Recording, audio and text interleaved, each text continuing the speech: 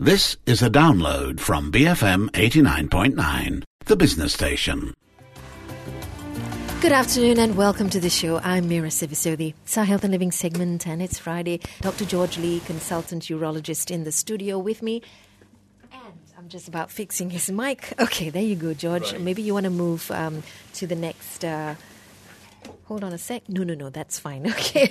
We're having some mic issues here. Absolutely. How are you, George? I'm good. I'm feeling excited. And today's show, it's the first Friday of November. I know. So every time November comes, okay, all that, fuss about Pink October, we move on to Movember. Yeah, Moustache November, right? Oh, dear. So could you remember the first time? I don't see anything growing. I know. That's what you said to me 4 years ago. Okay, but it's only been 5 days. That's right. Okay, well, 6. I'm counting. Do we know when men actually have why men actually have moustaches? Why? George? You say Chinese men don't have moustache? No, but there is a reason for that. There right? are some races and all of that who have, different facial hair growth. Your capability of growing facial hair is not equal.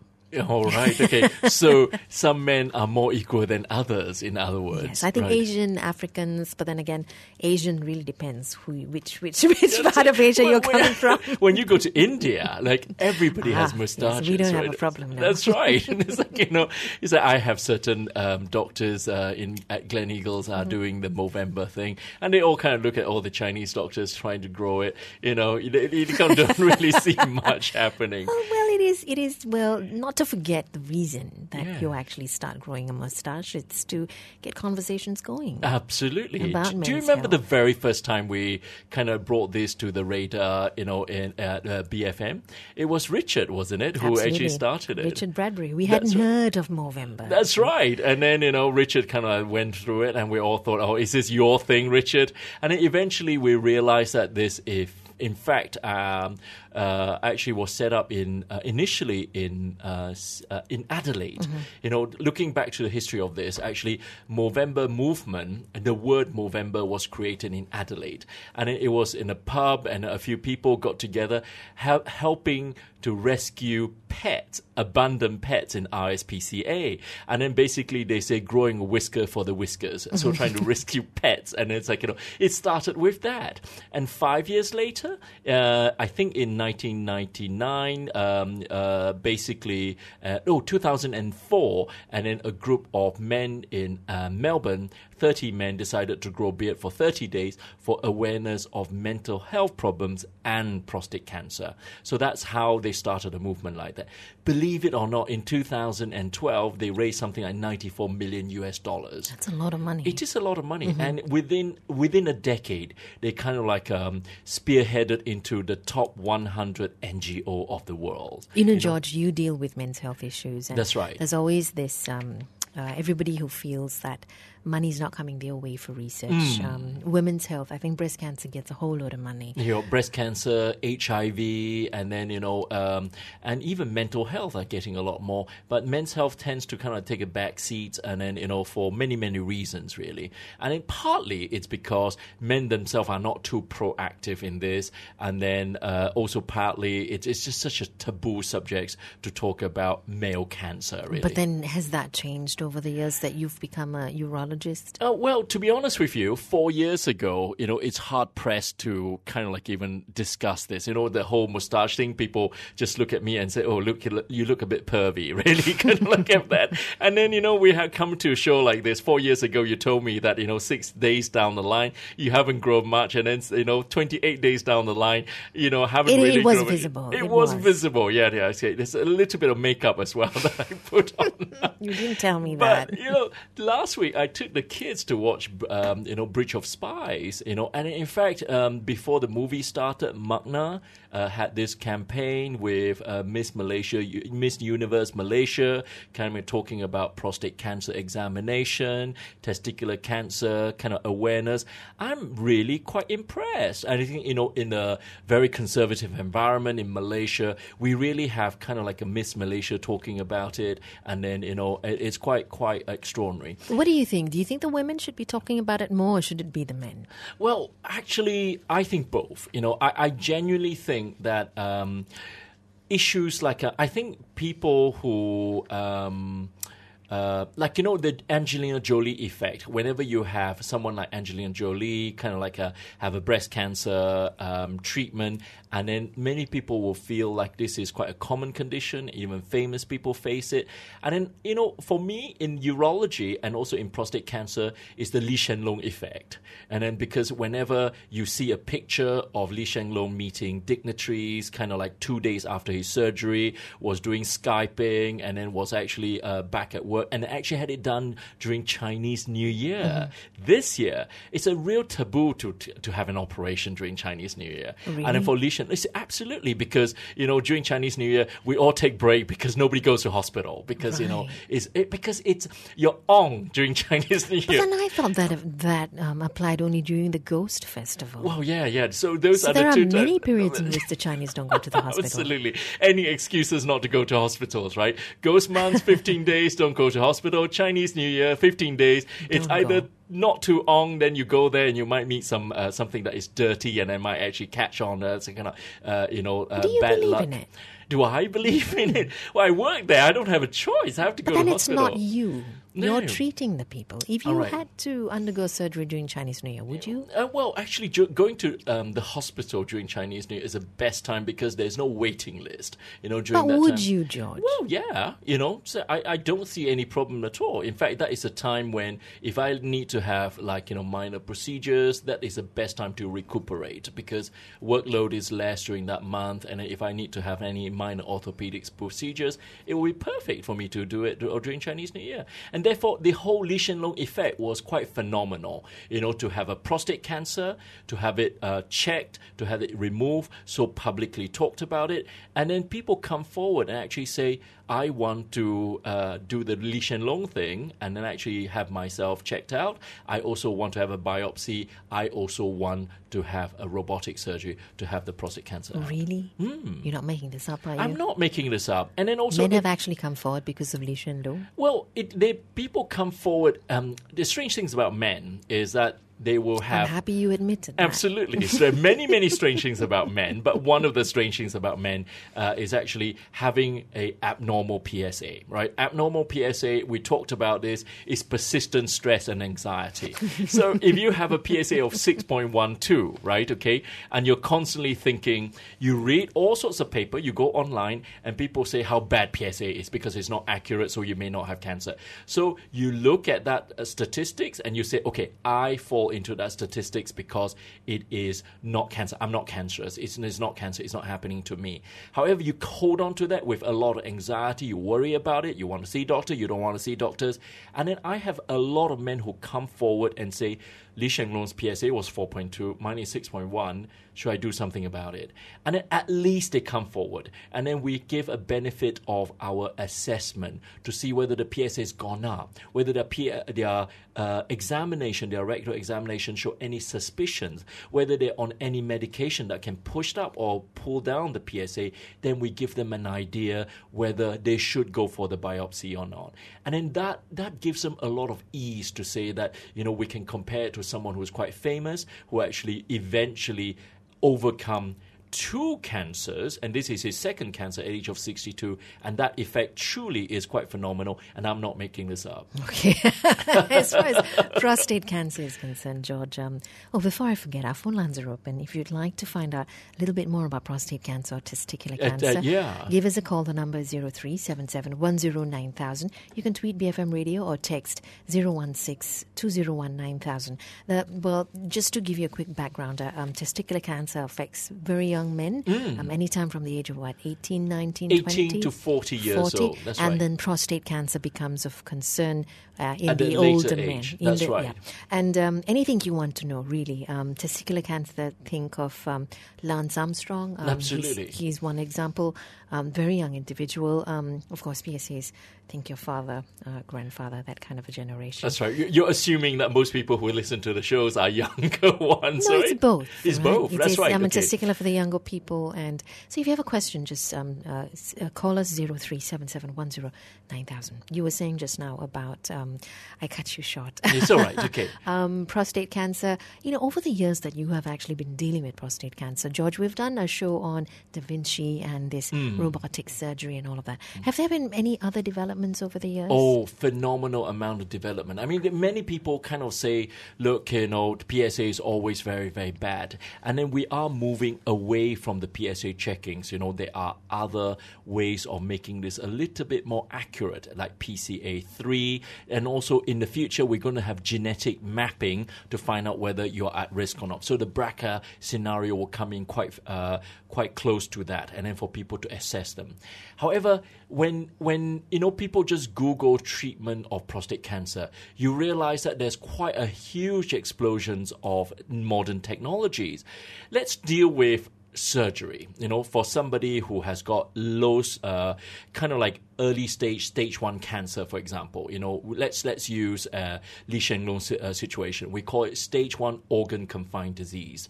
So Da Vinci, if you actually look at in the last 2 decades, in somewhere like USA, to start off with, they may have about 15 Da Vincis, but now they have thousands and thousands of Da Vincis. They do about 10 to 15 per day in the center. That is quite phenomenal. And countries like South Korea, and then some countries like Hong Kong's, and then they build that up very, very quickly. In Malaysia, we're stagnating at 3 at the moment, and 2 of them are not working that well at the moment. No. It's out of date. Why? So, part of this is because the actual machines actually advance quite quickly. So, the old style, the old generations of ours in Malaysia had become obsolete. So you need to constantly keep updated. From how many arms, it just increases its technology, its kind of like visualizations, and becomes more acute, and then its access, and then it can visualize the nerve rather well, and those are the advancements that has occurred. And then so Da Vinci, it keeps moving with time. And in Malaysia, it's probably just boiled down to cost, because in order to catch up with that technology, it's difficult. But we still have it. But it's expensive. All 3 machines in government? There are 2 in the government sector, one in General Hospital Kuala Lumpur, and the other one in Kuching, and then the other one in a private hospital in Klang Valley. Okay. So it is accessible. But one thing that's interesting is that yesterday I did a talk about this, in conjunction with the Movember Magna, talking about the prostate cancer and testicular cancer. One of the things that worries me is that although we may have the technology to remove the cancer, but many people may not have the resources to deal with it, and that worries me a little bit. Therefore, the advancements of medicine and also technology has gone quite ahead.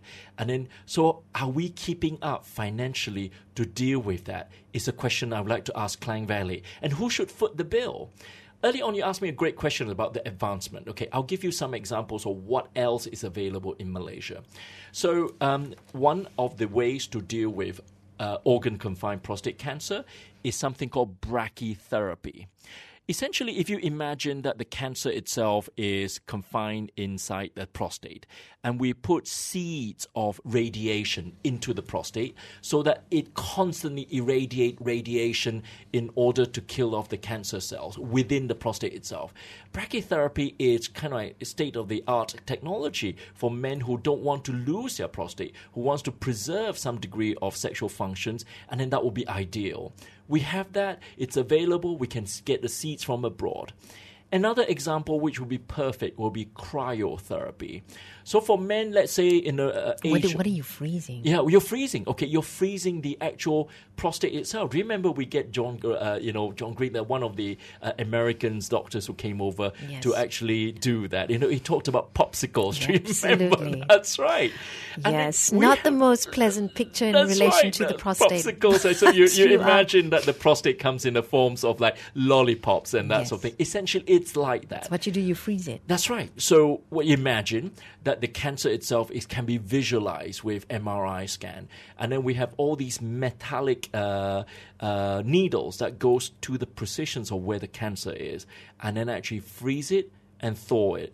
freeze it and thaw it. With multiple cycles like that, it will kill off the tissues that contains cancer and preserve the tissues that are healthy. And isn't that amazing? And Absolutely. we have that in Malaysia. We do. That's right. Okay. So the other things that we have in Malaysia will be something that people will talk about, such as targeted therapy like CyberKnife. CyberKnife is available in Malaysia. Other form of technology is available. It will be like HIFU, high intensity focus, therapy of ablations, and also radioablative therapy. And all these we have available. And one thing that worries about is that whenever people realize that these are the technologies that are available, however, they may not have the resources to deal with that. And also, we may not have the resources to keep up with the technology. So who pays for all of this is really the question. Of course, first thing that comes to mind is insurance companies. But there are many gaps in policies that you buy as well. We'll come back and find out more up next. It'll be interesting to hear about what the Klang Valley thinks what do you about feel? who should pay If for it. you've been in this dilemma as to who should actually foot this bill, the technology is there, but if you can't afford it, what's the use, right? So give us a call. The number is 0377109000. Tweet BFM Radio or text 016-201-9000. The oil and gas sector may be facing a downturn, but there are still opportunities to be found, including the mega-size Rapid project in Pengerang, Johor. KK Lim, president of Technip Asia Pacific, discusses why KL continues to be a destination of choice to grow its business. Technip has been here since 1982, and we've grown from that time. We've got 2 advanced deep water vessels based in Malaysia. So it really is a center of high technology deep water development, including execution of the first floating LNG for Petronas, that's done entirely out of Kuala Lumpur. Download the podcast by logging on to bfm.my and search for Talent Matters to listen to the whole series. This is brought to you by Talent Corp Malaysia. Selaras dengan peningkatan kes denggi sejak kebelakangan ini, Kementerian Kesihatan Malaysia menjemput orang ramai menyertai program gotong royong peringkat kebangsaan 2015 di Kampung Sungai Kayu Arah Damansara pada Ahad 8 November mulai jam 7.30 pagi. Beyond Frivolous Matters, BFM 89.9. Good afternoon and welcome to the show. I'm Mira Sivasothi. It's our Movember show. We're kicking off the shows with Dr. George Lee, consultant urologist. If you're wondering what Movember is, well, it is Men's Health Awareness Month in the month of November. And we call it Movember because it was a movement that started in Australia where men start to grow a mustache. And the reason for that is you start growing that mustache to actually try and have or create meaningful conversations regarding male cancer awareness by stirring the curiosity of maybe family, friends, and colleagues with, the growing of your facial hair. And ultimately, of course, at the end of the month, you shave it off because... Well, some people shave it off for charity. You have a major shave off and then you raise money for it. Mira, what's your view on that? Or do you think after 4 years of, knowing about Movember, do you think in a Malaysian setting, this is something, my wife always think that this is very, this is very Caucasian thing. This is very Western. It is like, in Asian culture, not necessarily working, but, okay lah, you might raise a little bit of cash for charity. What's your view on that? I don't know. She has a point, but I suppose trying anything helps towards some kind of awareness, right? If you ask me, we should try and probably come up with a method. We love our food, that's for sure. Yeah. So to come up with a way in which we can start conversations around food, perhaps. I'm not sure. That's what we absolutely love. Yesterday, I did. We don't really go to the pub and, Right, yeah, we're not really never, pub, kind of like a whiskers or whiskers for whiskers or, the moustache thing is not really Malaysian thing, it's right? It's not a huge part of our culture. Yeah, well, yesterday when I was asked this question, why are female health campaigns like breast cancer, pink ribbon day, cervical cancer, and then they're so successful. And male cancer, it's really, really quite backwards. And in fact, cancer in general, the campaign is actually not so prominent. Why do you think that's the case? Because men's brains are wired differently from the women. I mean, the women are happy to talk when you talk about cancer survivors coming forward and sharing their stories. And, women are happy to share. With you guys, it's, it's an ego thing, George. I mean, you don't really want to talk. It's a sign of weakness. It's a sign of, I don't know. You tell me. Well, actually, yesterday I tried to answer in two ways. I kind of thought that cancer is not a very sexy subject. No, it isn't. Right? Okay. It never will be. It never will be. But the thing is that how do women make it sexy?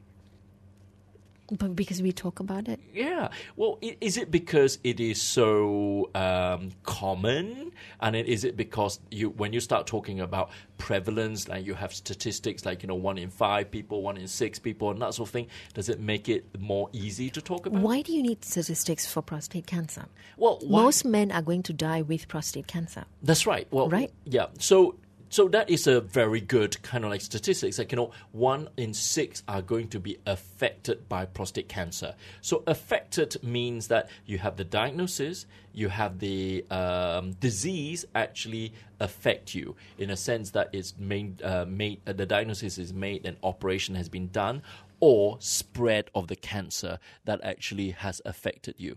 So you're right that, most men, if you live long enough, you're going to get prostate cancer. However, what is really the big dilemma at the moment is how do we tease out the ones who are going to die of prostate cancer rather than die with prostate cancer. And we have a phenomenal large number of men will end up with that scenario. I think sometimes this lack of certainty also gives you an excuse to hide behind the fact that you could not be the group that has that aggressive cancer. I mean, prostate... it's just like that, the PSA of 6.1 gentlemen, right? Exactly. You're right, because when you look at Google, lack of certainty actually say that this can be the reason why I don't have to act on it because so many people acted on it and it really didn't turn out to be cancer. Exactly. I think that's a great observation. So for an example, the prostate cancer dilemma is what they call it. If early detection against the disease has little effects on survival rates and can render you impotent, is it worth getting tested in the first place? That's right. What do you think? Well, it is true. See, uncertainty again. Uncertainty. The other uncertainty, even if you get the cancer, it doesn't mean that you always need the treatment because there are many people, if the cancer is not so aggressive, you don't get the treatment. But it's a catch-22 situation. If we don't have enough people who come forward, then we will never know or understand the natural history of the cancer.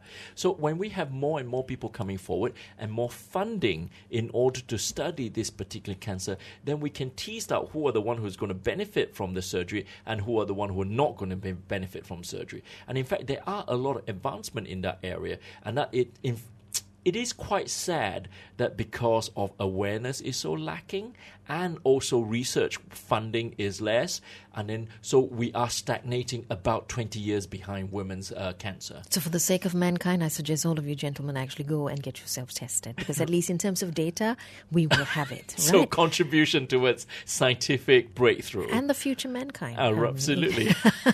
That's a good point. Just a very basic question. What's the function of the prostate again? Right, okay. So if you imagine that the prostate provides, let's start from beginning. Yeah, there's that many people don't know what prostate is, and they don't really know where prostate is. Okay, let's start from beginning. If you imagine where you urinate from, where the bladder is storing the reservoir of your urine, and the urine will have to go through a tube to get out of your body through the penis. And between the penis and also the bladder, there is one gland. That gland shares the functions of urethra, where a conduit of a urine going through, and also secretions of semen. So if the semen contains, let's say, 5 mils of liquid, and out of that 5 mils, 90% comes from prostate. The prostate creates secretions that will nourish the sperm, so that the sperm can swim as actively as possible and also protect the sperm from being damaged. And that is the function of prostate. So technically, it's reproductive in its function. When men grows older, that function continue to be active. And then, however, men's reproductive role kind of diminished, and that prostate continued to grow.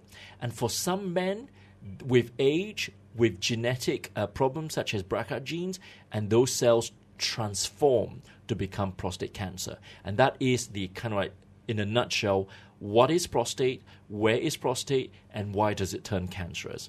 There are many, many studies to look at. Apart from genes, it's our lifestyles. Because when you look at the kind of like Eastern lifestyle without too much of westernization, without all the MACDs and all that thing, and then majority of prostate remains very benign in nature, which is an enlarged age-related enlargement. However, when there's a lot of exposure to meat, animal fat, and then that will transform the cells and a higher risk of cancerous changes. And that is kind of like the main aspects of why do prostate turn cancerous. Okay, all right then. Were you afraid when the WHO came out to say that red meat does in fact contribute towards cancer? Oh, well, it doesn't take a genius to work that out, because we knew that for a long time ago. Especially in relation to colorectal cancer. That's right. Because, when you eat a lot of meat and then your bowel has to work harder in order to do that, it doesn't work out, it doesn't take a genius to work that out. And then also it doesn't take a genius to work out that, when your body is exposed to too much meat and also processed meat, which is what WHO's data show, then it is very obvious that those processed meat contains chemicals that may transform the cause mutagenesis in the prostate. But I like the article because it does say that the meat has a role in our diet. They're not asking you to eliminate it completely. Because they're trying to avoid lawsuits from No, because there is a role. They're not saying everyone should be... Thank goodness for that, because otherwise, we would be advocated to be vegans from now on. No, there's nothing wrong with that. Well, there's nothing wrong with that, but it will... We will both have a problem, but there's nothing wrong with that. Absolutely. I think a balanced diet is what you should go towards. So we were discussing insurance just now. That's right. George, I mean, do people come to you and want to do a prostate surgery and find that, in terms of funding, they don't really have it? Then what do they do? Well... And the reason I ask you is this. I just met Dr. Patricia Gomez, a consultant breast surgeon, over the last couple of days. And she was giving me some interesting scenarios as far as breast cancer is concerned and where insurance doesn't cover. That's right. For an example, reconstruction of the breast is not covered. Were you surprised? Because it's considered aesthetics. I'm not surprised at all. Yeah, because insurance companies probably plays a role in order to... denying as many claims as possible, because you need to be backed up. It's just like Herceptin when it first came out, right? Okay, nice guideline kind of said, well, which not is a quite drug for the breast cancer. When it first came out, and then nice guideline kind of said, well, hang on a minute, it's not proven. Well, because you will have an explosion of people wanting the treatment, and it's similar with prostate cancer. Earlier on, we talked about all these technologies. So the government, the regulatory bodies, the insurance company, the resource providers, the stakeholders, the first thing they'll say, put on the brake first, to actually say, hang on a minute, we haven't got enough data. So therefore, we need time. But when time is, waiting, many people are deprived of that. So now Da Vinci is the gold standard. And there are some companies who are still denying patients. And then so a lot of patients have to take it out of their pocket or wait for the actual procedures itself. And what is the reason? What is the reason for denying claims for for robotic surgery? Well, robotic surgery is the gold standard in many countries, but you can always argue that, well, it may be gold standard in other countries, but there's no data to back it up in certain countries that it is a gold standard. Like ours. Yes, that's right. So because sometimes it takes time in order to see more and more data. And then so that will be one scenario. I'll give you another scenario. Earlier on, you asked me about advancement in prostate cancer, because obviously listeners out there may be very, very interested in what happens if the cancer is presented late. And many scenario in Malaysian setting, we do have that. It is a luxury to be presented in stage 1 or stage 2 cancer. However, many men may present themselves in a cancer that already has metastasized. Under those scenarios, the first thing we do is deprive the men of testosterone, because the testosterone feeds the enlargement of the prostate. But this is a suppressive therapy. It will actually be palliative in nature for a period between 2 to 3 years. And eventually, the tumor will recur. And during that time, there are a lot of advancement recently. There are targeted therapy in order to deal with this. So there are a lot of drugs. Guess what? They're expensive. Of course. Yeah. And then when the drug first came out, everyone's excited. When we look at the figures, our jaws will drop to the floor because we're talking about 15,000, 20,000 per month. How do your patients cope? Well, exactly. And it's like, I would like to highlight that many drug companies, they do help. They do help in providing cheaper versions. Like, for example, if it's working, you buy 3, you get 1 for free. And then, or, for example, for another medications that is for kidney cancers. So if we assess your family situation, your financial situation, we'll give you rebates for the next one. And they are kind. They are trying this because it's just like HIV drugs. This is a drug that's crucial. However, it may not be sufficient for many families. I don't think I can afford that, 15,000, 20,000 a month for many years to come. So in a UK setting, and then that also becomes a problem, becomes an issue. So when I watched the campaign that was highlighted on the TV adverts to talk about, prostate cancer, testicular cancer awareness, it is good that we have men coming forward. However, to some degree, we also need to be prepared for the eventuality of what do you do if you get cancer assessment, that actually it turns out to be the cancer being diagnosed. What do you do? What would you like to be, how do you like to be treated with? And also whether you've got enough resources for treatment. So I really think that is something that is important to consider. Planning needs to be done when you're young? Yeah, well, I think... Especially for the men? Yes. That will conveniently take us into testicular cancer because when you're young, you always think that you're invincible, right? Okay. However, testicular cancer proves otherwise because genuinely, I think planning for future, apart from saving for your wedding, for your holiday, your bucket list, your family mortgage, I think is crucially important. Some degree of saving has to be for your health as well. Okay, and should we start lobbying for insurance companies to recognize and push for more rights? Actually, because I really you're paying think premiums. many insurance company already set up all sorts of bespoke kind of like requirement for many people. It's just a matter of when do you start thinking about insurance for your own health? Some people even don't have health insurance, right? Absolutely. Yeah. Mm-hmm. So that is a very crucial thing to think about because although we bring out awareness, it's good that people can grow mustache, talk about, kind of like a prostate cancer, testicular cancer, but it's also crucial to realize that you have to start young, act young, keep healthy, and also save some money for rainy days. Absolutely. We'll come back and find out more about testicular cancer. We haven't gone through that in just a short while. After the Brusso Market Update on BFM 89.9. Good afternoon and welcome to the show. I'm Mira Sivasodi. It's the month of Movember and we are sort of, bringing about greater awareness as far as men's health is concerned. For those of you who want to start growing a mustache, go ahead and do that. Right. You may just have people asking you, what is that mustache for? And you can start that conversation about awareness on men's health. What you going to say, George? I mean, for somebody who's not sure how to start this conversation.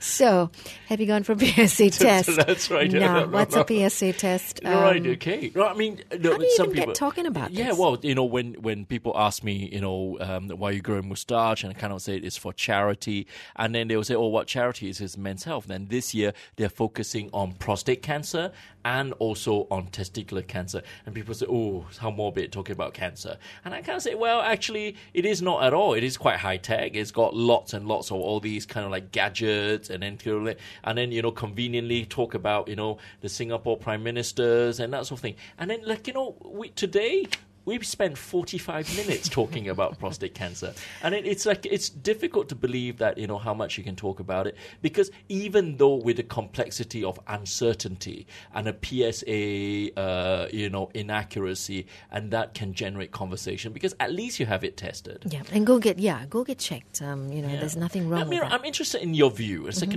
we've early on we talked about, all these things cost money because, like 50,000 for a robotic surgery, for example. So, who do you think should fund this? Insurance companies. Yeah? What happens if you're not insured? Well, either we have insurance companies or we need, and I've said this a million times, we need to rehaul our healthcare system. Rehaul in what sense? Because it's not sustainable anymore. Yes. I think we should all start paying towards some kind of a Medicare system which is tailored for Malaysia. We can't cut and paste a system that works anywhere else in the world because we already have an existing system. How do you work around it? How do you make it more feasible for people to have access to quality healthcare, be it government or private? So the current situation, right? So if somebody presented to my clinic and then actually has got a diagnosis of prostate cancer, and then with long waiting list in a government hospital for the Da Vinci, who do you think should pay for this? I mean, it should be the children if this person is not insured, because it's always easy to retrospectively think that I should have insured myself. Well, savings, EPF, I don't know. Can you take out money from EPF? I'm not sure. Government, your children. I've always been very against burdening your children. Yeah. So you really need to plan financially. And also, increasingly, we have people live longer. Yes. And then we have less children. So you have less children to pay for things and now. our children will have their families to look after and their own health to look after going forward. So, it's a difficult situation, you really isn't got to it? live. And I face this every day with people saying, what, this amount? Let us go back and have a family conference. And then, when people talk about it, they realize that it's not just that payment, because it will be downtime from work. It will be follow-on treatment, follow-up. There will be maybe chemotherapy afterwards. So it is something that we tend not to talk about and can be quite costly. Let's just say this is the older man. What about the younger man who's sort of diagnosed with testicular cancer? I mean, he's in his productive years. Absolutely. He's got many, many years ahead of him. So, let's talk about testicular cancer. I mean, it's the most preventable cancer, George. It is the most treatable, I curable cancer. apologize. It's Yes. the most curable cancer in the world. Okay, there are three things that excites me about testicular cancer. Right, there are many things that excites me about testicular cancer, but three things. Number one is that this is when men suddenly realize that it's happening to someone who's 18 to 35 or 45. Because suddenly you realize that you're also vulnerable, because the young men who take risk, who enjoy life, and suddenly realize that this is the time where they are also vulnerable. Who's at risk, George? Who's at risk? If you just Google testicular cancer celebrity, you realize that they're all sportsmen. It's interesting. It's this interesting concept. It's like nobody understands why. And then many rugby players, many golfers, cyclists, and then people who are really successful in sporting activities get testicular cancer, which is quite a rare, strange kind of concept.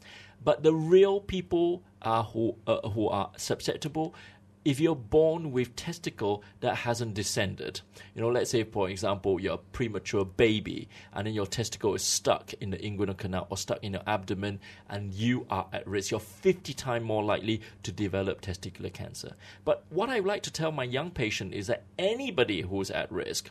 So the first thing that excites me is that they suddenly realize that it is a condition that can affect young people. So start preparing your health at young age. That's the first thing.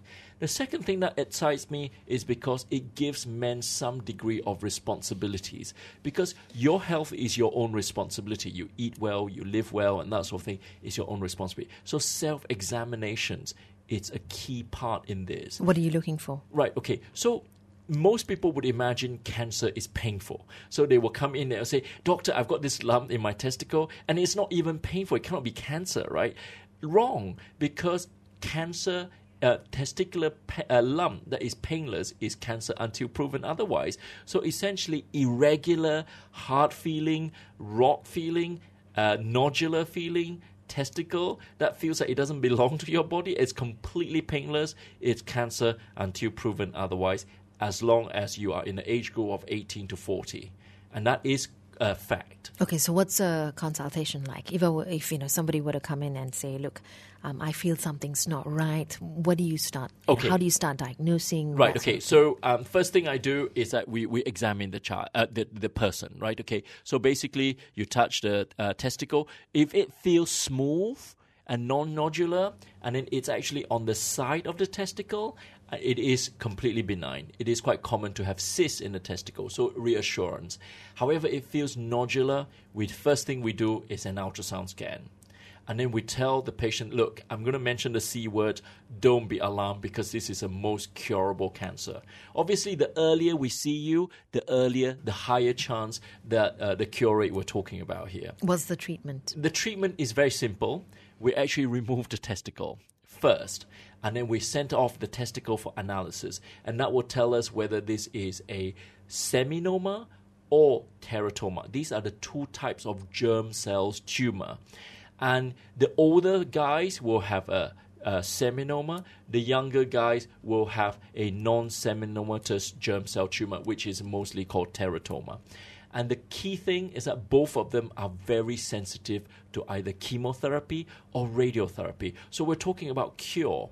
And the breakthrough came when the chemotherapy that contains platinum was discovered, and this was discovered at Royal Marsden Hospital in London. Platinum itself sounds expensive. Absolutely, but the chemotherapy is not expensive because it's platinum-based chemotherapy, and that will cure the condition up to 97%. Therefore, it is the most curable cancer, and it's easiest to detect because your testicles are actually hanging out of your, away from your core body, and it's easy to feel it. It's just like breast examination. It's just not have the taboo to do that. Unlike the prostate. Absolutely. Obviously, the most famous guy who had testicular cancer is Lance Armstrong. Of course. But Lance Armstrong actually, at the age of 25, had a testicle that was so big that he could hardly walk, and it is metastasized to his brain. And he's still living. And he's still living. He won Tour de France 7 times, right? Okay, that's questionable, but we won't go into that. Okay. But, he's still living, and then he's fathered many children, right? Exactly. How many wives does he have? I don't know. Sheryl Crow and so on. I'm not keeping count. You're not keeping count. You don't watch E! Channel, do you? No. No. Why on earth? George? I know, sometimes you just in told the whole world you watch Channel E. Oh dear. Well, sometimes waiting for the dentist, I kind of flip through Hello Magazine a little bit. You said something which I think men listening at that point would have been, gosh, I don't want to lose a testicle. What are the consequences of that? Okay, losing a testicle doesn't mean you kind of walk lopsided, really, because most people kind of think it's horrific, because losing a testicle means that, men will think that you lose your fertility, you lose your erectile function, you lose your sexual function. Wrong, because the other testicle is functioning equally well. It will protect you for a long time to come.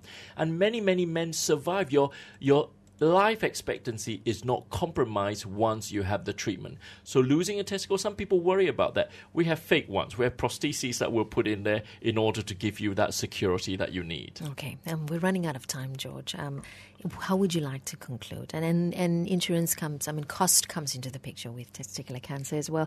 Is that as pressing as it is for prostate cancer? Probably not, because, although chemotherapy can be costly, however, this is such a priority curable cancer that we can just,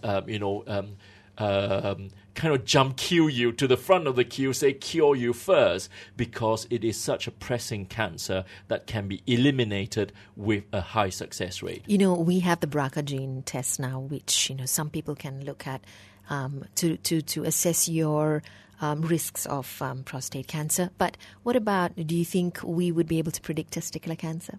Oh, absolutely. Because, we're looking forward to, Dr. Arif coming in to talk to... On the last Friday of November. Friday. So you've got quite a lot of things that will gear up for us, right? Yes, absolutely. I'll go through that in a Right, while. so absolutely. So, indeed, there are genetics, kind of fragileness, in the Y chromosome, but that may predispose people to that. And therefore, the advancements, the real advancements of male cancer actually will come with genetic testing. I'm looking forward to hearing what Dr. Arif has got to talk about it. But one thing that scares me is that whenever you have all these tests tested, right, okay, then you already know where you stand in the future.